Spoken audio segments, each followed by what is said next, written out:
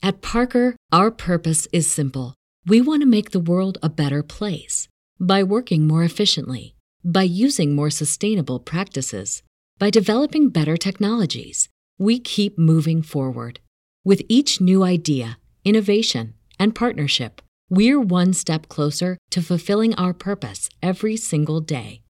To find out more, visit parker.com/purpose. Parker, engineering your success. What's so special about Hero Bread's soft, fluffy, and delicious breads, buns, and tortillas? These ultra-low net-carb baked goods contain zero sugar, fewer calories, and more protein than the leading brands, and are high in fiber to support gut health. Shop now at hero.co.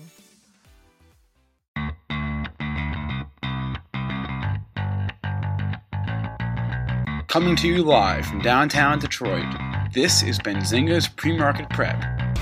With your host, Joel Elconin. This is a volatile puppy here, isn't it? And Dennis Dick. I'm bidding a penny. I will buy the stock for a penny. With everything you need to start your trading day. Good morning, everybody. Welcome to this Wednesday edition of Benzinga's PreMarket Prep. Spencer Israel, Joel Elconin, Dennis Dick with you on what has been a pretty quiet week, all things considered. We have a couple of earnings beats, massive earnings beats on our radar, but in terms of overall market, just not a ton going on from a macro point of view. The earnings that I mentioned, Salesforce, blowout quarter, Adobe. We had Dick's this morning. We've got Nordstrom yesterday, HPE, Intuit, Toll Brothers, continued rallies yesterday and this morning in stocks like Apple and Tesla and NEO. We'll talk about that. Our guest today is a new guest, Tim Quast. He is the founder and CEO of a couple companies, Modern IR and then Market Structure Edge. He is a market structure guru, along with, of course, Dennis. And we're going to talk about how the structure of the market and the complexity of that kind of plays into what we're seeing right now in terms of market dynamics and how the market is behaving. That'll be at 8:35. Before I throw it to Joel, hit that like button. I want to see at least 200 likes today. That is the goal for today, 200 likes. And now, Joel, update us on what has happened here overnight. I feel kind of like I'm in grade school. Like, do you like somebody? And then they go and tell the other person. Yes, the exactly. other person. Is that what it is? That's what it is. Okay. All right. We're basically flat on the session. We're down 3/4 of a handle, 42.5. Let's just call it unchanged. Pre-market high, challenged that high from yesterday at 48.75, turned back at 48. Pre-market low, 36.75. Have a mild number there, nothing major, but just hanging out at mid-range. So we'll see. Only a 10-point range here in the S&P is a little bit over that.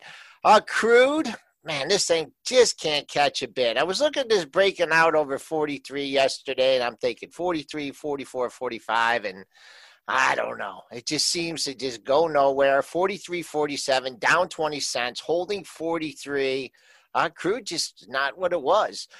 Gold down $1 at 1922.10, trying to find support in the lower 1900 handle.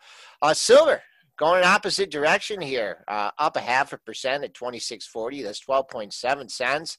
And Bitcoin, that's trying to catch a bid here at 11,000, just above it. It's up $85 at 11,395. I might as well get it out of the way, but I think I may owe Triple D a lunch for AMD. No, I don't think we're there yet. Did I win? I think you're going really to. Close. We're I think it's 87.5. I'm within striking distance on better this. Put my order to sell 1 million at 87.49. I will tell you, I wish I would have bought this stock and not did this call spread, because I look at this call spread and I'm like, man, the stock's up like 8 points from where I put this call spread on. And obviously the call's not open today, so it's going to be a little bit higher, but I'm up 2 points on it. I'm like, this is the worst way to make money ever. Thing goes up 8, I make 2. I mean, that's the downside, I guess, with the call spread, because the time to expiration on the thing. As I put a lot of time on it, so obviously, there's a lot of time value still on that 100 call. That's significantly out of the money that I wrote. So, anyways, I obviously bought the 80, sold the 100. I tried it in a different way. Usually, I just flat out buy the stock, but I was like, we'll try this call spread. Maybe I should have write a put spread or something. But you know what? But then I've tried that both times. You write the put spread, And, you think, oh, man, this thing should just be coming in. And then it's just like you look at it. Time value stuff. This doesn't erode fast enough, Joel. Time value erodes when you're on the other side of the trade. When you need it. Yeah. Anyways, obviously, I guess, I need the time still too, because I bought the 80 and I sold the 100. So technically I'm only worth $6, which is what I paid for it from an intrinsic value here right now. Obviously, I guess $7 gets 87, but anyways, just wait till that it was an interesting way to play it. It was a different way to play it. When it's at 98, and you're thinking, okay, this is pretty close. I should be up 20 points right now. I'm going to be up like 7. I'm like, this sucks. and then leg out of it like I try to do sometimes, and then what happens when you lift one leg, and you don't want to do that. But a point making Noah Trader saying your percentage gain is going to be higher on your call spread. I guess, if you're looking at percentages, I don't look at anything on percentages because I'm a prop trader. So I have a lot of money at my disposal. So I don't really need to. I just look at how much money I'm making. So I never look at percentages at all. I have no idea what I make on a percent basis on anything. It's kind of meaningless to a prop trader. Like when you're playing with house's money, or not with house money, but with Bright Trading's money. I mean, I'm not using, I'm using a portion of my own money, but I'm using the bulk of Bright Trading's money. So prop traders never talk in percentages. So it's just different. I mean, I talk in percentages on my investment portfolio, though. So I guess that's different. But anyways, I just wanted to complain that I'm up 8 points. You want to complain? I'm really only up 2. Oh, my gosh. All right, well, me complain?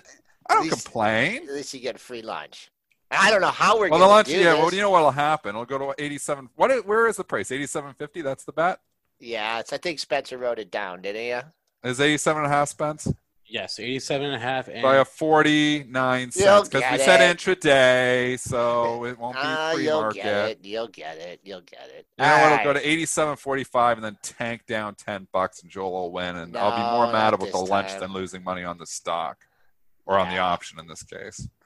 All right, we got some decent earnings going on. Do we want to talk earnings? We want to talk new stocks? What do you want? Well, let's talk dicks. Holy mackerel, that was a quarter. I mean, the companies that are supposed to report the good quarters are reporting the good quarters, and I don't think anybody's surprised that dicks beat.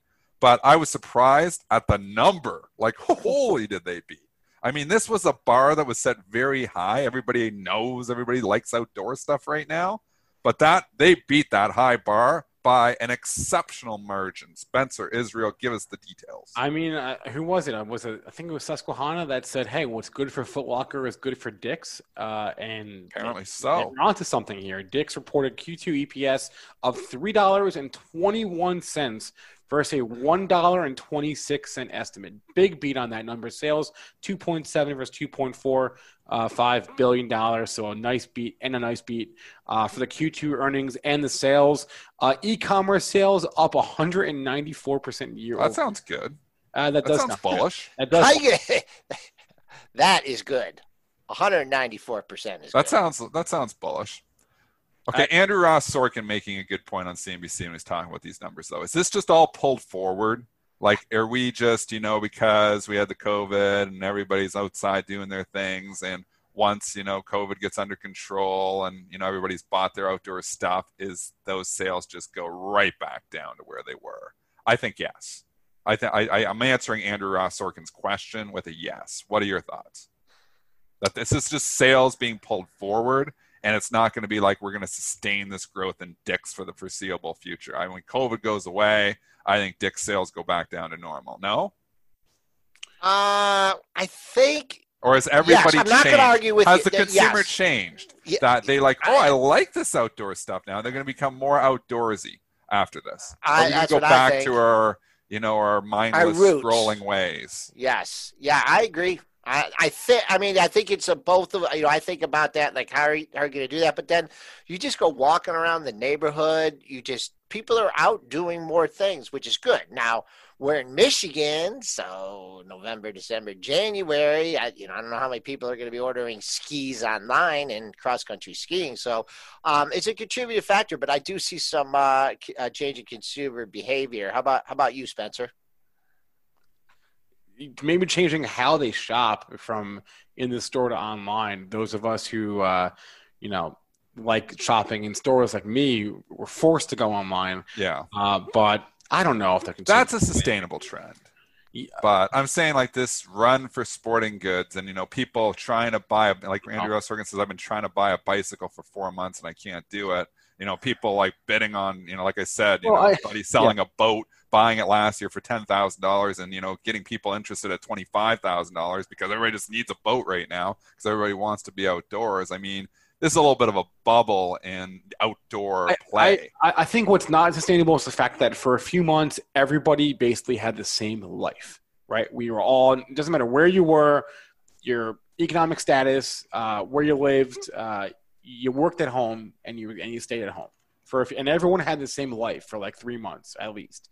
And that uniformity is what prompted runs on boats and weights to weights to work out at home and Pelotons and all these things. Once we all go back to like our regularly scheduled lives, I think these trends are going to go back to the way they were. I think so too. So it's a matter of timing it. And we know, I do think COVID's going to pick up a little bit here in September. So I don't think we're past it. So maybe that, gives another pop to some of these stay-at-home plays coming up. Like we're only a couple weeks away from September and the kids going back to school. I mean, if you're sending your kids back to school, and obviously there's going to be a lot of spread and, people start going back indoors because it starts to get colder. It probably gives COVID another pop here, but the light at the end of the tunnel, for COVID, I think is there. I mean, the vaccine is eventually going to come. We're going to get past this pandemic. You look a year out from now. It's obviously not the zombie apocalypse. Maybe we thought back in March that it was a lot more serious. It's not killing as many people, which is a great thing. But at a certain point in time, some of these companies, even like Peloton, that have basically benefited significantly from this stay-at-home economy. That trade eventually starts to come off. So I guess timing that is going to be the key. Yeah, people aren't going on vacations. We could talk about and that'll start again too. I mean, but for a while they're spending their money. I just want to tell you, I contributed to Dick's strong quarter. What'd you buy? I got a good deal. Last time I went out, man, I don't know. I took 18 golf balls out and with me, and I maybe came back with like 9. I lost a lot of golf balls. I don't know what I was doing, but I don't look. I just like, if I hit it, it's gone. I drop, hit another one. So I went in to get more golf balls. I know you're cheap. Yeah, so I went and they had these Izod golf shirts. Normally $52, $19.99. And I didn't even need a golf shirt. And I'm like, even though it was purple, this Northwestern is a deal, colors, Joel says. I got a shirt, $19.99. And plus the golf balls, I got cheap golf balls. So I'm not buying expensive golf balls anymore because I lose them too much. But I got a good deal. But let's talk Dick's. And we were talking about this on the PM show.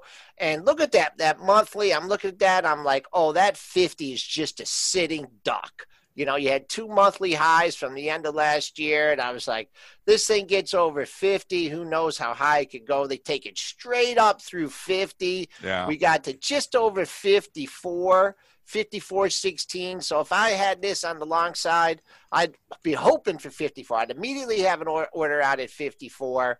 If that did not get taken early in the session, we started to give some back. Maybe I'd have to lower my offer. But that's the bogey for me. The exact number was 54.16 pre-market high. Really not good at where you're telling to buy this on support. I mean, Foot Locker gave it back, but Foot Locker also had overhead supply where Dick's is breaking out. Is this new all-time highs for Dick's?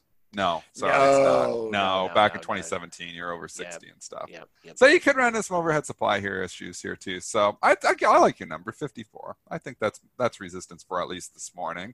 And we'll see, if it pops back up there in the regular session, what does it do there? Does it pause or does it blow right through it? That would be the question to be answered. But I tend to think I'd take the gain too. But, I always take my gains too quick. That's my problem. So Chris Brown, question. Hey, guys, when you're watching a stock consolidating, how can you tell from whether it is going to go up or down, or you just go off the particular trend of the stock? Yeah, I would say the trend. I think you answered your own question there. The stock's in an uptrend, comes down, has consolidation. Yeah. breaks out of the top, and you can also use the bottom of the consolidation. But answer that. I'll give you the example. 2 days ago, and I said on the show, I bought NIO, N-I-O. And why did I buy it? Well, bring up the chart. Overall uptrend. It's been very strong. We know the EV story, electric vehicle story, has been very hot, and it had been consolidating. Look how much consolidation there, just sitting around there perching. And obviously, we got a little pullback there with the techs 2 days ago on the 24th, and it pulled back a bit. It opened up at the highs, like near 1490, and pulled back, and I was able to pick some up around 14.5. And here it is 2 days later. Now it's 1890. I did not expect the thing to just explode the next day, but that's what's happened here. So, me, I always sell too early. I still have it all. I will probably ring the register if this gets near 20 today, because I think 20 is a big whole number. I don't know if I'll ring the register on all, but I'll probably sell a chunk. I mean, it's a big move in just a short period of time, but that's what we look for. Nice Jeff Mackey purple crayon uptrend, consolidating there for about 2 to 3 weeks, really most of August, between $13, $14. And 2 days ago we got a catalyst, I believe it was UBS upgrade, and this morning we have another catalyst, Morgan Stanley upgrading the stock. So analysts chasing price, breaking it out. NIO, if you want to talk electric vehicles, like you think about, okay, you got Tesla, and if you want another pure play EV that's actually making cars right now, there isn't a lot of them. I mean, there's some smaller ones, but you think about Nikola. Well, that's a concept still. They're not actually producing cars. I mean, NIO is selling cars. So have we seen one? Yeah. Are you saying this is Luck and Coffee? It's not Luck and Coffee. No. I'm in it, so I hope it's not Luck and Coffee. No. No, I just wonder. Does it make a difference? They sell cars. Right? They actually have cars, NIOs, that they sell in China. So, I mean, could this story get hot again? That's why I bought it 2 days ago, and I think it is. I think the EV story is getting hot, all over the place here again. Even Tesla getting some love from Jefferies, which we can maybe go to that now. But, this story cools off for a few days, and then it just turns around and starts getting hot again. So Workhorse, big day for it yesterday. Full disclosure, I'm long Workhorse as well. I went on an EV buying party there just a couple days ago because these were all in consolidation. So WKHS, same thing, consolidating for so long around this 15. I looked at it for long enough, and I was like, I think I got to trade in here. And I think, obviously the contract we know is a risk, but, I think I'm probably going to be in and out of it before then. But that's what it's all about, finding stocks and uptrends, get a little period of consolidation. That's when you strike. Yeah, and also one thing, Chris, which you could be looking at when you are watching stocks in consolidation modes is, and I don't look at volume a ton, but you had pretty good volume on this on up days and in Workhorse, right? Up day. Down days, the volume wasn't much, and then just the volume here was the same. Down day, not as much, and then picked up again on Monday, and then really picked up on Tuesday. So sometimes you get better examples. Sometimes it's just a thing. It's just a big seller, 1 or 2 or 3 big sellers that, hey, well, let's get out of this. It's hit our targets 2 or 3 days. The big buyers, recognize and say, hey, I'll step back. I'll let you sell, and then I'll wait till you sell to a price that I like. So volume has something to do with it. But, somebody yep. So in the chat talking about Solo too. Nice candle yesterday for Solo. So I like that one too. I don't have that one. It's bid up 15 cents here in the pre-market, but could it get a little bit of life? Could it get a little bit of love? It could. I mean, I like a NIO better because it's breaking out, where you have a lot of overhead supply in Solo. So I don't think it's as clean it's not going to be as easy of a run for Solo as it is for NIO, because NIO is breaking out to all-time highs. So there's just nothing up there. Where in Solo, you have all the pain from people who have been trying to buy this thing for the last couple of months unsuccessfully because it keeps leaking. I mean, I even had a little bit of pain in there where I bought it and I cut the loss very quickly. I think I ended up only losing 10 cents, but there's some people who are stuck in this thing. So it's not as easy to just start flying up to 4, 5, 6 because you have overhead supply. Big difference in the chart between a stock making new all-time highs and a stock that's just going to run into trouble from everybody who bought it in the last, trying to come out of the gutter. It's a big difference. We've got a new one here as well that we did not discuss yesterday. Luminar is going public via reverse IPO, reverse merger, SPAC, whatever you want to call it. This company is backed by Peter Thiel, and the symbol for the SPAC right now, GMHI. Go Marry Hotel India, and that's electric vehicle parts. It's like technology for autonomous driving. Okay. So it's a thing behind the thing play. Not electric, but autonomous driving. All these, have the potential to run. I don't like the fact that it really didn't run, very well. I guess it did. It went up a little bit. I actually did trade this one yesterday too. I'm fully out of it now. Just day traded it. You want to see them go, and you want to see them keep going, and it's already peeling back a bit. So I don't know.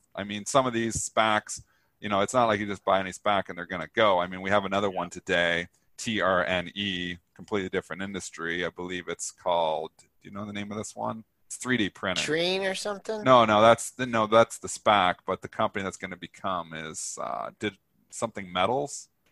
It's like 3D printing though. Yeah, I had it. The CEO was just on CNBC. That's the only reason I knew about it.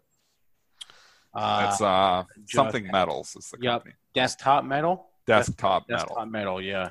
Yeah. 3D printing company, but you can see the difference here. So here you get this announcement basically this morning, and the SPAC is up. It's getting some love, but it was popping up over 1150. It's already peeling back off those highs. They're like, 3D printing company. And people are saying, we don't really like 3D printing companies. We can go buy a couple of those right now. And they're dogs. I know they're dogs because I'm in 3D and it's been a complete dog.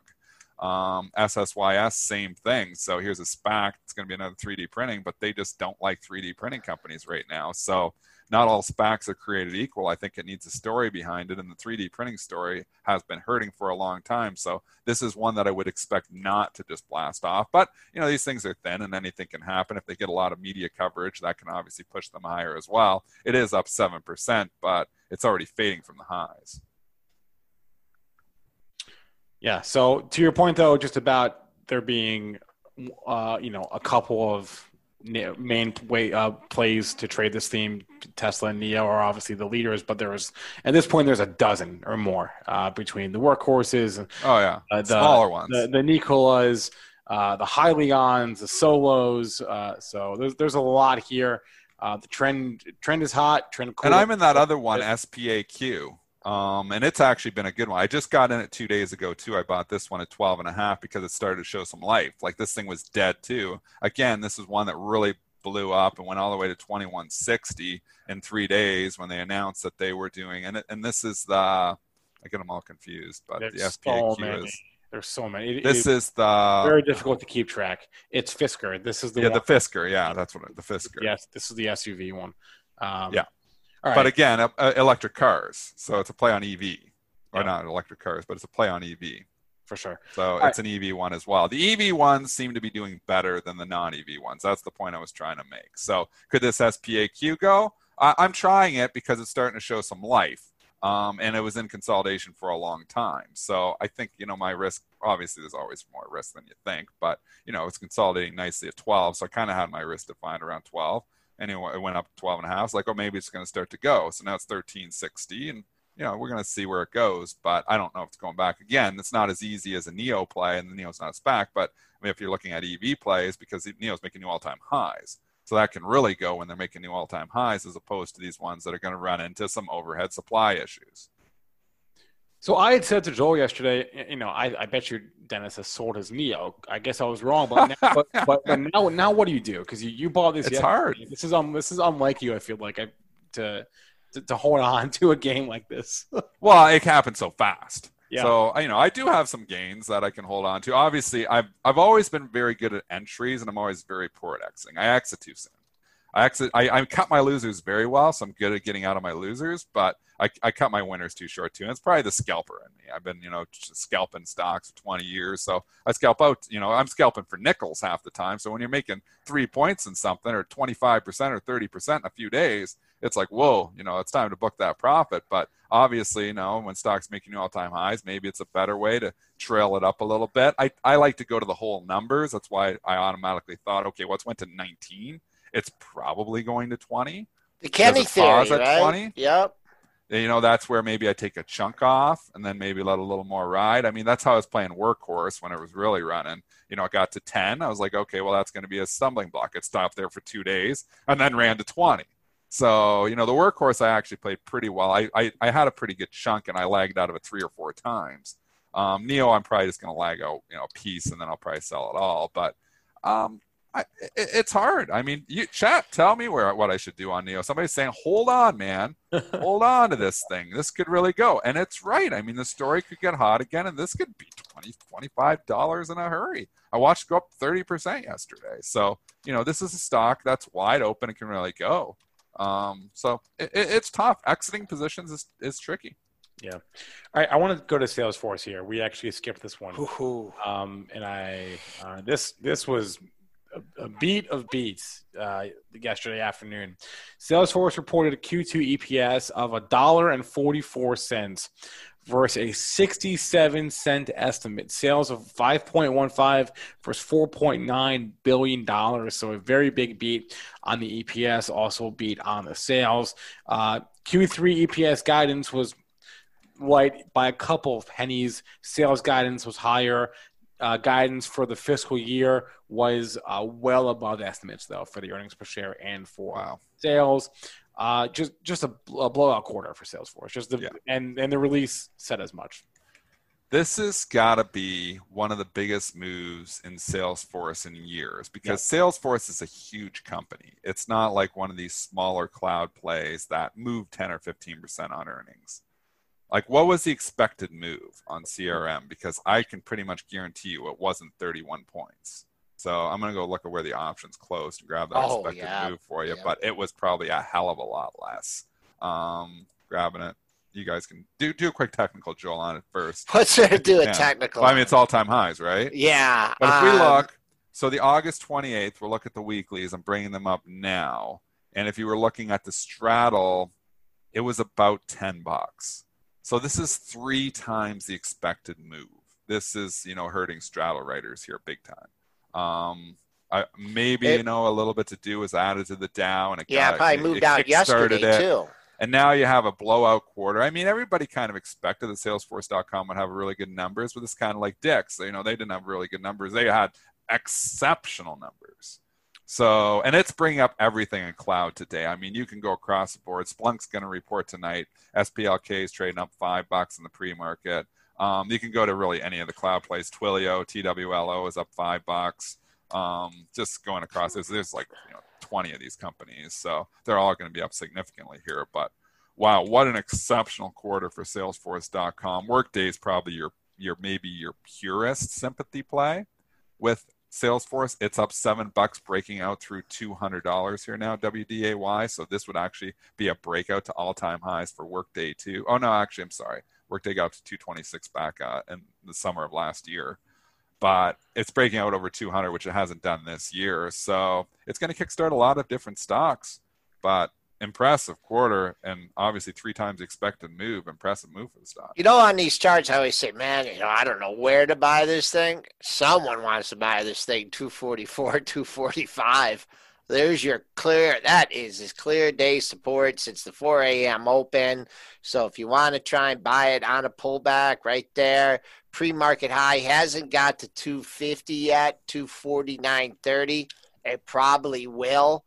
But use that early trading range, 244 to 249.30 here, kind of sitting right in the middle.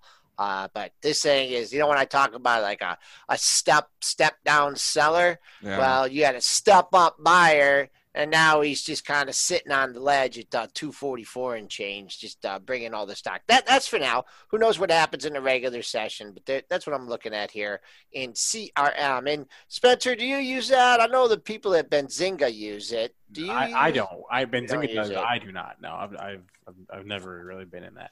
It's been such a sleepy giant. Yeah. Workday and CRM have just been sleepy giants for a long time. Yes, they've had moves.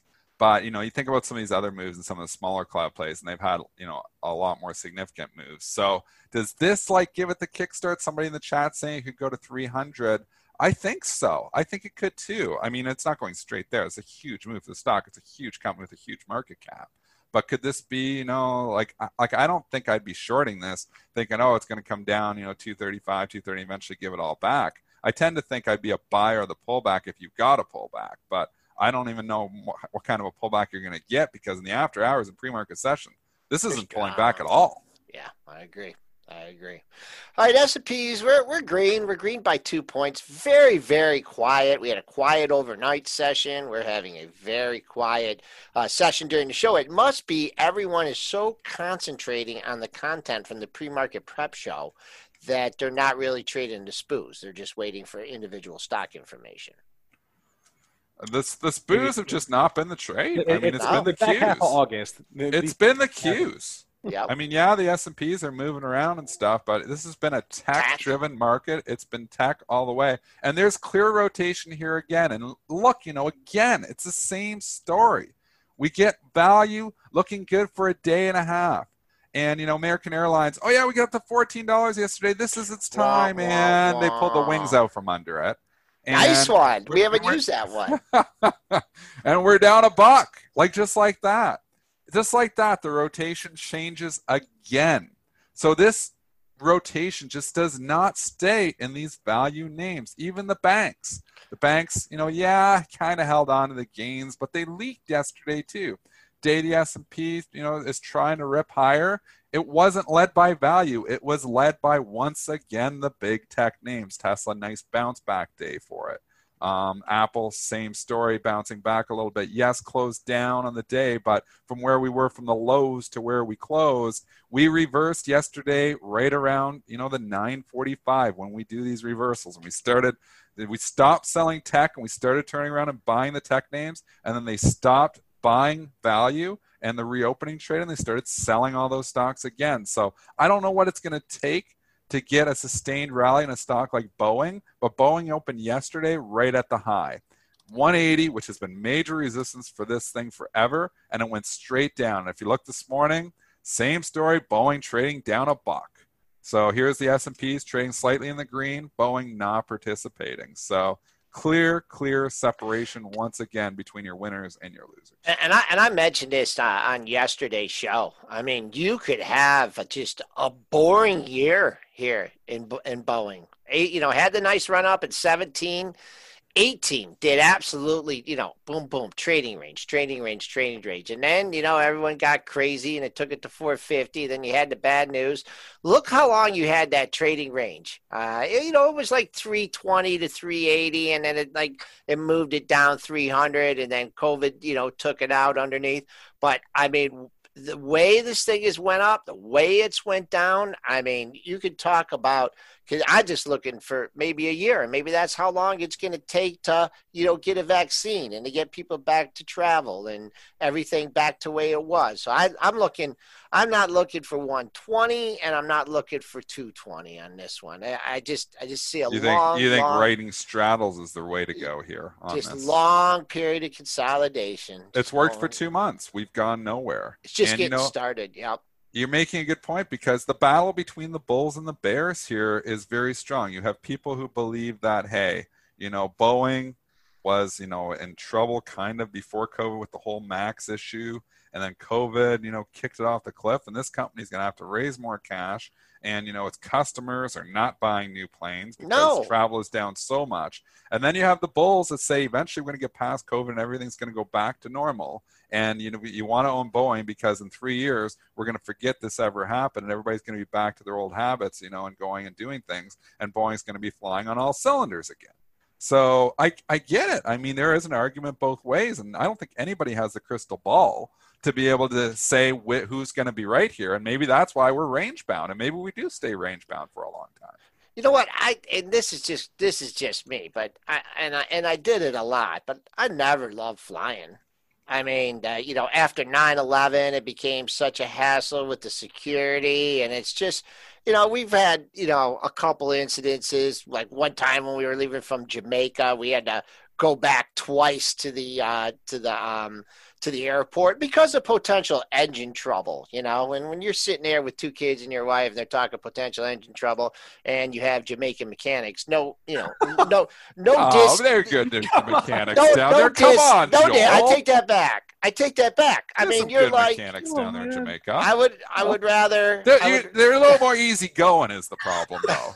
Hey, yeah, strike man. that. We'll get to that fan. engine, man. I want Bob Marley working on my airplane. I'm bringing us back. Yeah, here. we better get off this segue because we're going to get ourselves in trouble. It's here. 8:35. I want to bring on today's guest, Tim Quast. He is the founder and CEO of Modern IR, also Market Structure Edge. Tim, good morning. And do you have any experiences with Jamaican mechanic? No, but Bob Marley's a Christian. So you got to, maybe you're in good hands. Maybe you got the best wings of all. Maybe so. Tim, so your background is in market structure and how that sort of dictates price. So my first question to you is, based on what we've seen, I mean, we're quiet now. It's the end of August. Right. It's the dog days of summer. It's been relatively quiet. We're inching up to new all-time highs. But all in all, things are generally pretty quiet out there. With regards to the overall market and how it's behaved over the past few months, how do you think the complicated nature of the way the market is structured, how has that sort of influenced the way the market has moved over the past few months? Well, I think it's what it reflects is the paucity of rational thought in the marketplace. And Dennis, you've talked about this a long time. The way we look at the data, about 85% of the volume is something other than stock picking. And the market very much reflects that. So you have behavior that seems to disconnect from the underlying economy. It's just a reflection of the fact that the market isn't motivated by rational thought. It's motivated by prices. To me, the way we look at the market, everything is relative value. It all comes back to what the surrounding prices are. And the market has reflected that very well.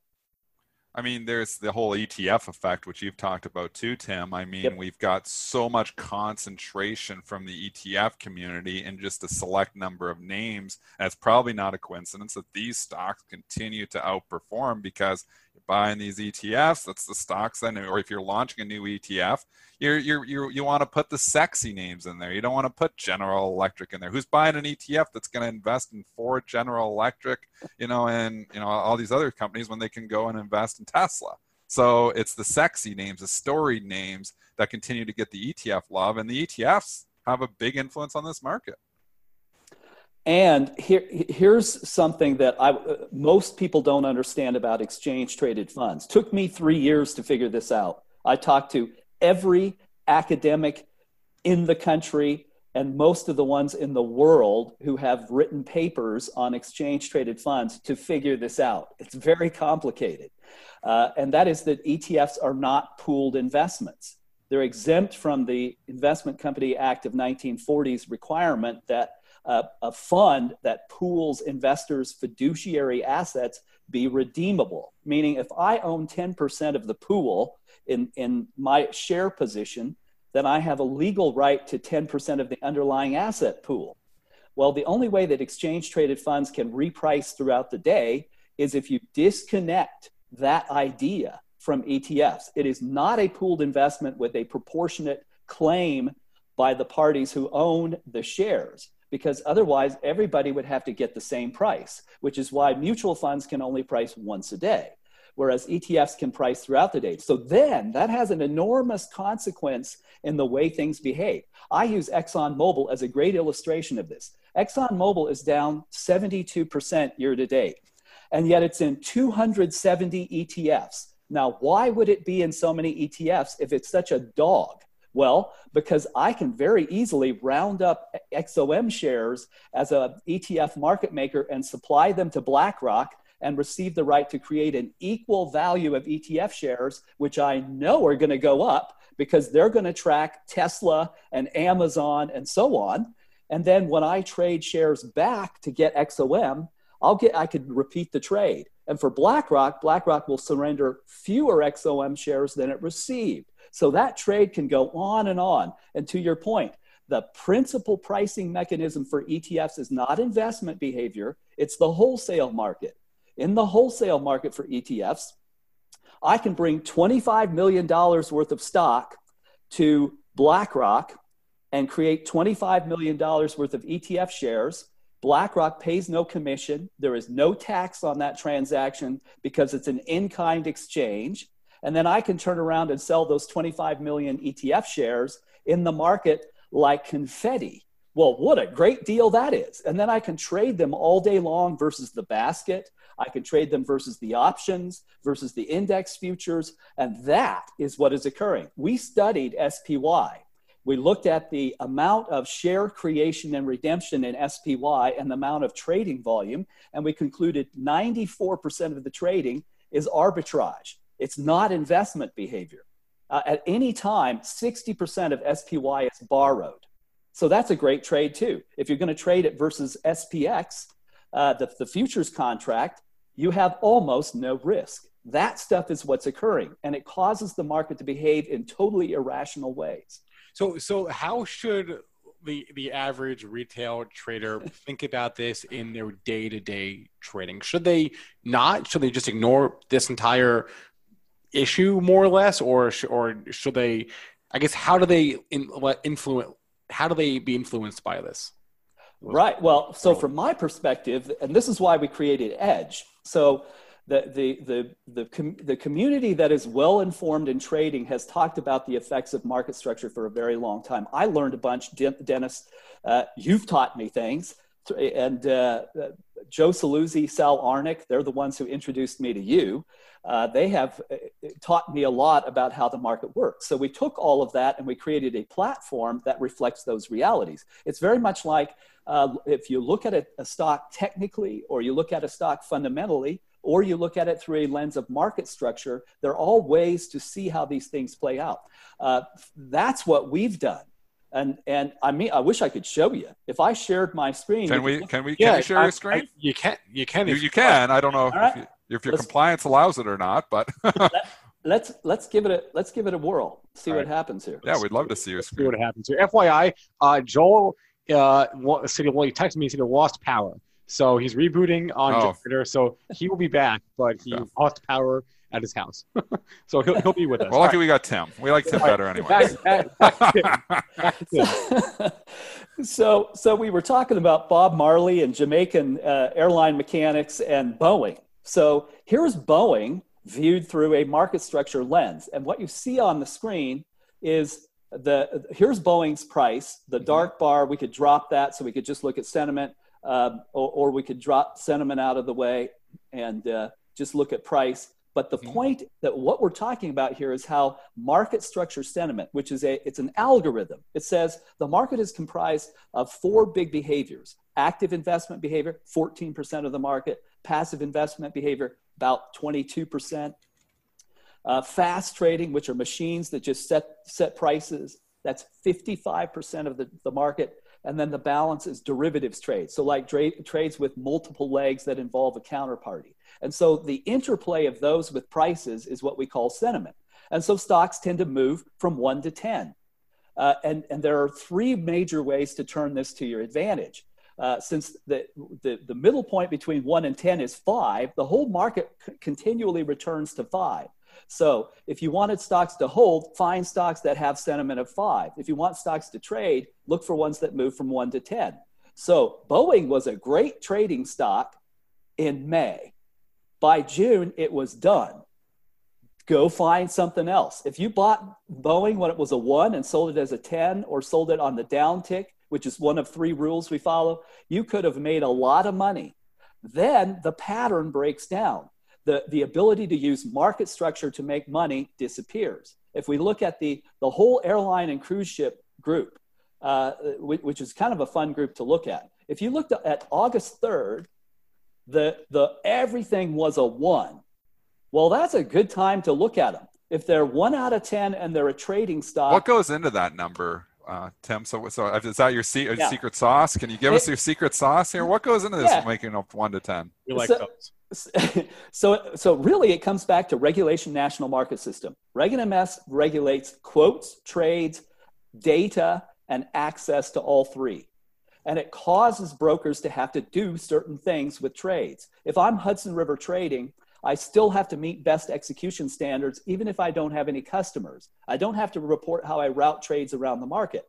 If I'm Morgan Stanley and I've got fiduciary responsibility as a riskless principal, now I have to report how I route trades around the marketplace, and I still have to meet best execution standards. So we can measure how money complies with that. So passive money tries to get to the averages. We can see that.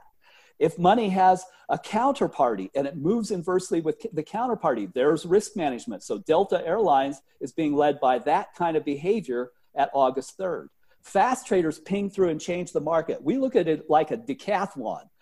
Trades are trying to compete in a decathlon. And the ones that want to be average behave that way, and that's passive money. The ones that hang out doing the high jump probably are active money. There's not a single instance of active money buying this group here. Look at that. It's all passive risk management and fast trading. Tells us it's all quantitative asset allocation, short-term trading, and the use of derivatives. So you can use that to your advantage. So let's go look at CCL. Would this have been a good time? Well, it's compelling right there. Short volume's very low. It's been a 1 for 4 days. Prices come down. That could be a good time to play this stock. And you're well ahead of options expirations. So now let's step back forward to let's step all the way here and we'll look at the whole period. So now look at Carnival. It's back to a 3, but it's already been a 10. So if you wanted to buy it somewhere in here. By the time it gets to a 10, get rid of it. That's what you want to do. Because what that measure is telling you is that the supply and demand gets exhausted. These behaviors, for whatever purpose they move into and out of a stock, doesn't matter, right? Doesn't matter if it's technical, doesn't matter if it's fundamental, doesn't matter if it's asset allocation. At some point, supply will get exhausted and the ability of machines to ping around and say, well, we can fill that trade goes away. And that's what sentiment tells us. When it gets to 10 out of 10, it says orders will no longer fill. Time to leave. So, and then in good stocks, like Tesla, you may buy Tesla when it dips below 5 and don't leave until it returns to that level. I'll show you that. Yeah, but that's what we're doing with the data. So let's go look at the FANGs. I think everybody should have a FANGs portfolio. By the way, this is Edge, and you can build whatever kind of portfolios you want. Here's the FANGs Plus. I put 11 in this group. But if we go look at Tesla, see, it's a 10 out of 10. But it hasn't ticked down. So, and it's only 48% short. Here was the time to buy Tesla. Only 40%? It's only 48% short. So what that means, that's not short interest. Okay. We're looking at the amount of trading every day coming from borrowed stock. It's a metric that came out of Dodd-Frank in 2010. The SEC revised rules and recommended under Rule 201 that brokers revise how they report short trading. So then FINRA created the regulation. And so among the 86 different data points that the executing broker has to report to FINRA within 10 seconds of a trade is whether the shares involved in this trade are owned by the broker or its customer or borrowed. Sometimes they mark them all borrowed just to comply. But that's what we're measuring. It's a great measure of supply and demand. When it goes up, it tells us supply is getting stretched. If it goes up and passive money is the lead behavior, we know passive money is rotating out because high-speed traders will know that. So when that level drops and sentiment is low, that is a great time to buy Tesla and just keep holding it until this sentiment drops to 9, then leave. And let's back up and I'll show you how good this works. If you go back 3 months in Tesla, look how much time it's spending at 10, and it never dropped below 5. Don't leave. If the perfect play is don't sell till it goes below 5.0. Drops to 4.2, you're out. Now I would say exit on 9 because it's been this way a very long time. But it gives you a chance to avoid any flat periods, any declines, and capture most of the gains. It's not going to get them all, but it will capture most of them, and it helps you avoid risk. And it all comes back to the rules. That's it. The only thing we don't care about headlines. We can't talk about earnings. And I'll show you something important about what to know ahead of earnings. But it's really about the mechanics of the laboratory that takes the ingredients called stocks and transforms them. And that can be turned to your advantage as a trader. I mean, there's so many questions I could go on this. This looks, just interesting, but the way you're isolating the active money from the passive money is such a good tool because you're seeing, where the active money is going. First question is, how much effect do you think like Robinhood has on this, on these numbers? Yeah, because the Robinhood traders that's what I was thinking. are like a pool of like active traders that are like moving around. And, Right. So we have this question, and this question has been asked, on the media multiple times. How much of effect does Robinhood really have on stocks? And maybe you can isolate it, and maybe you have a good answer for us here, Tim. I do, actually. So nearly all order flow coming from retail money is purchased by, as you know, payment for order flow, the maker-taker model in the market where you're paid to set the offer and maybe paid to be at the bid on an inverse market. What that jargon means for people who don't understand this, goopy lingo we're using, is that retail money, this is how the whole model works. What I marvel at and I credit Robinhood for doing is taking advantage of this model. There's good and bad out of it. So here's how it works. And we did see it. Prior to the pandemic, about 46% of market volume was coming from fast trading, these guys.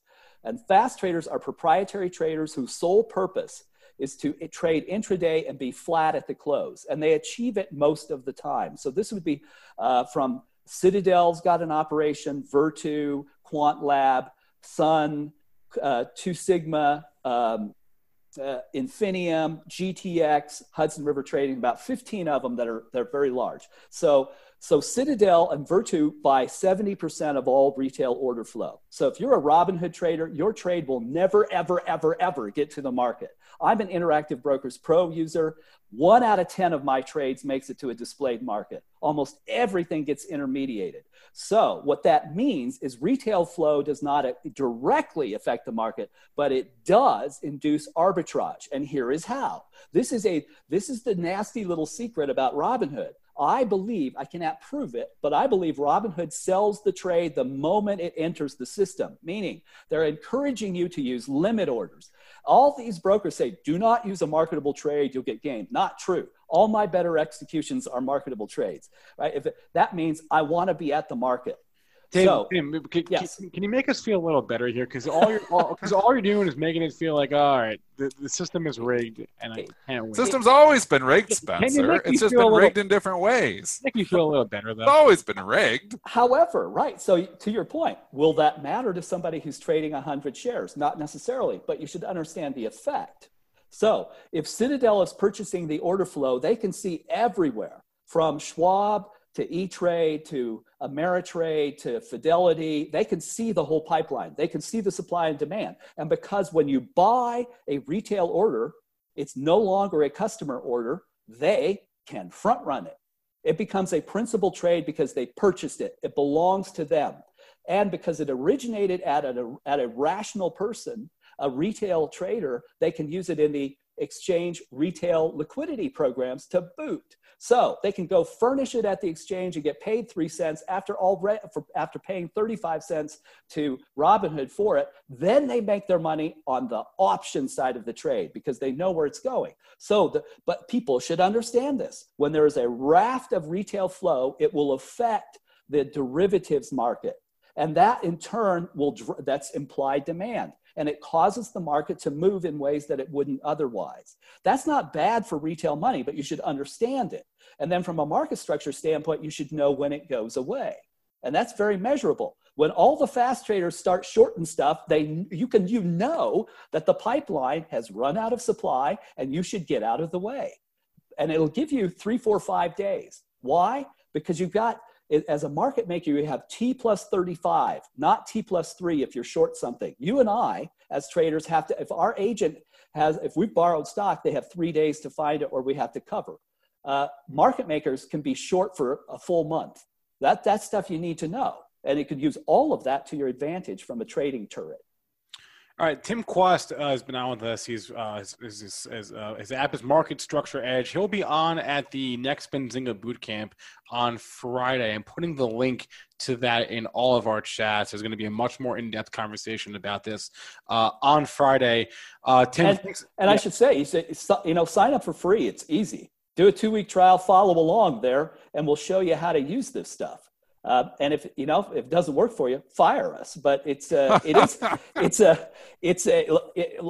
a trade last week on Microsoft alone, I made 2.5 times the annual price of our platform. One trade. If it can give you, Dennis, I always like what you say. If you have a method that gives you a 1% advantage, even, it works. Just have a method. And I think that's very good advice. All right, Tim Quast and his firm Market Structure Edge. Tim, thanks a lot. We'll see you on Friday. Good to see you guys. Thanks a bunch. Appreciate it. 8:55. Joel, you got power back. That's good. That's good to see. Yeah, you know what? I think that's the last time I ever make a Jamaica reference. That was like, they cut you off there. Bob Marley, man. Bob Marley pulled the plug on you, Joel. I'm just sitting there, and then everything was dark, and then I waited about 5 seconds, and the generator came on, and then I had to just. Is it storming outside your house? Yeah, the thing we. A little bit. I wanted, what's DTE at? I want a short DTE. You know what? Whenever you put a vengeance trade on like that, it never works. Like, I'll get bad service at, some company or whatever. You go to a restaurant, you get bad service at like Wendy's. I was like, I'm going to short Wendy's because you're never going to get any customers, with service like this. And this is just an example. And obviously the stock, it never works out that way. So stay away from the vengeance trade. It's nice though, because it's like it's dark. Everything's dark, and then I'm like 1001, 1002, 1003, and then you hear that generator going, and boy, oh boy, it just gets everything. It's not a Generac. I don't know what, but I'll tell you, I'll just give you one hint. If you do have a generator and they bug you every year to pay like $170 to get it tuned up, do it. It's very important because especially if you're a trader. Yeah. Oh yeah. I was like, oh no, I was almost gonna like call in Generac. It's not a Generac. I don't know what the name of it is, but I missed that insightful talk there. Tim was great. I mean, there's a lot of, and we talk market structure too on the show, and I just love that tool. Like in this, the first time that I was like, really, he was taking us in details on it to be able to separate, where the active money is going, because that's what moves money. There's so much of it that's just noise. And what Tim's doing is separating the noise from where the real money and where the active money is going, because that's what's going to move it around. Like you say, 90% of the market is just noise. It's market making, high frequency trading, it's picking up the spreads. Where that's why Boeing is boring now, and it's sitting right there in the middle out of 5 because it's just it's in a range. It's stuck. There's no real active money going in or out of it right now. So it's just noise right now. Whereas opposed, you can look at a stock like Tesla, and it's out of 10. There's all kinds of activity in there. An active trader is pushing the price around. And NIO, same thing right now. I bet you if you were to bring up NIO, it'd probably be sitting up at a 10 here right now, because obviously the stock's putting a lot of active money in there. But that's the whole point. Just active money really pushes the price around. You can see volume, and you can say, oh, there's a lot of volume on General Electric every day and a lot of Citigroup. But how much of that volume is just noise? Being able to separate that maybe gives you an insight to where the active money is moving to. All right, let's get to a couple of takeaways from the chat. We were asked about PDD a while back from SNB in the chat. PDD. This is, all of China is trading up today, so this is going to trade with that. It's been hot. Yeah. China trade. Alibaba is just, been on fire. And obviously we've got a lot of other, Chinese stocks that are following suit. JD.com is another one that we gave love to and we've been giving love to, and it just continues to go up almost every single day. Alibaba and JD have been the leaders here. Obviously, online purchasing in China is online everywhere shopping, and JD and Bob are two pretty much pure plays at that. So it's not surprising that those two stocks are leading the charge. PDD is one that's been in a consolidation trading range here for a while. I will say, as long as it holds above 78.40, which is the low back on July, or 76, I guess, the low back on July 24th, the bulls are still in charge here. So is this the period of consolidation that you like, where you saw the big move from 40 to 90, and now you've been consolidating that move for the last 2 months? I kind of like it. It is still in the range though. So, if you're playing it for a breakout, it's not really in a breakout till it's over $100. But you can see clearly, 80 is the bottom of the range. So if you've been buying down there, you could have been just doing channeling the range. But, usually what you see after period consolidation is a resolution to the previous trend, which was definitely up. So that would make me think that eventually this is going to resolve itself to going higher and breaking out over 100. So I kind of like it. Yeah, PDD, it did get a pop. Was that after hours or pre-market here? You got over $89. You're kind of in just a gap zone here. I mean, you gapped down 3 days ago and stayed down, and now, so, I mean, there's air in here. I don't know if it's going straight back to 95. I don't know. Why did it gap down that day? Was it some kind of earnings or something? I don't follow the stock closely Yeah, enough. either do I. I'm just saying it's trading up there. It's just I can't give you any resistance until you fill that gap. The bottom of that gap comes in at 94.50. Hey, Dennis, I don't know if you saw Big C yesterday, Big Commerce. This is a stock that IPO'd on August 5th. The IPO price is 24. The opening price is 68. And now it is this morning at what? 10. What does this one do? 103, 104. The news yesterday was that they're involved with Shopify and Facebook in terms of the Facebook Shop app or functionality within the Facebook app. So they facilitate e-commerce in the same way Shopify does. This is very critical here. 104 was the high 2 days after the IPO, and you got there yesterday. You pause there. If it breaks through there, this thing could be like 120. So it's hard to say, but you get a huge breakout there after a period of consolidation. You got news on Shopify. The volume coming into that tends to continue, in my opinion. So I think you're going to see more upside here. I think people will be buying pullbacks on this.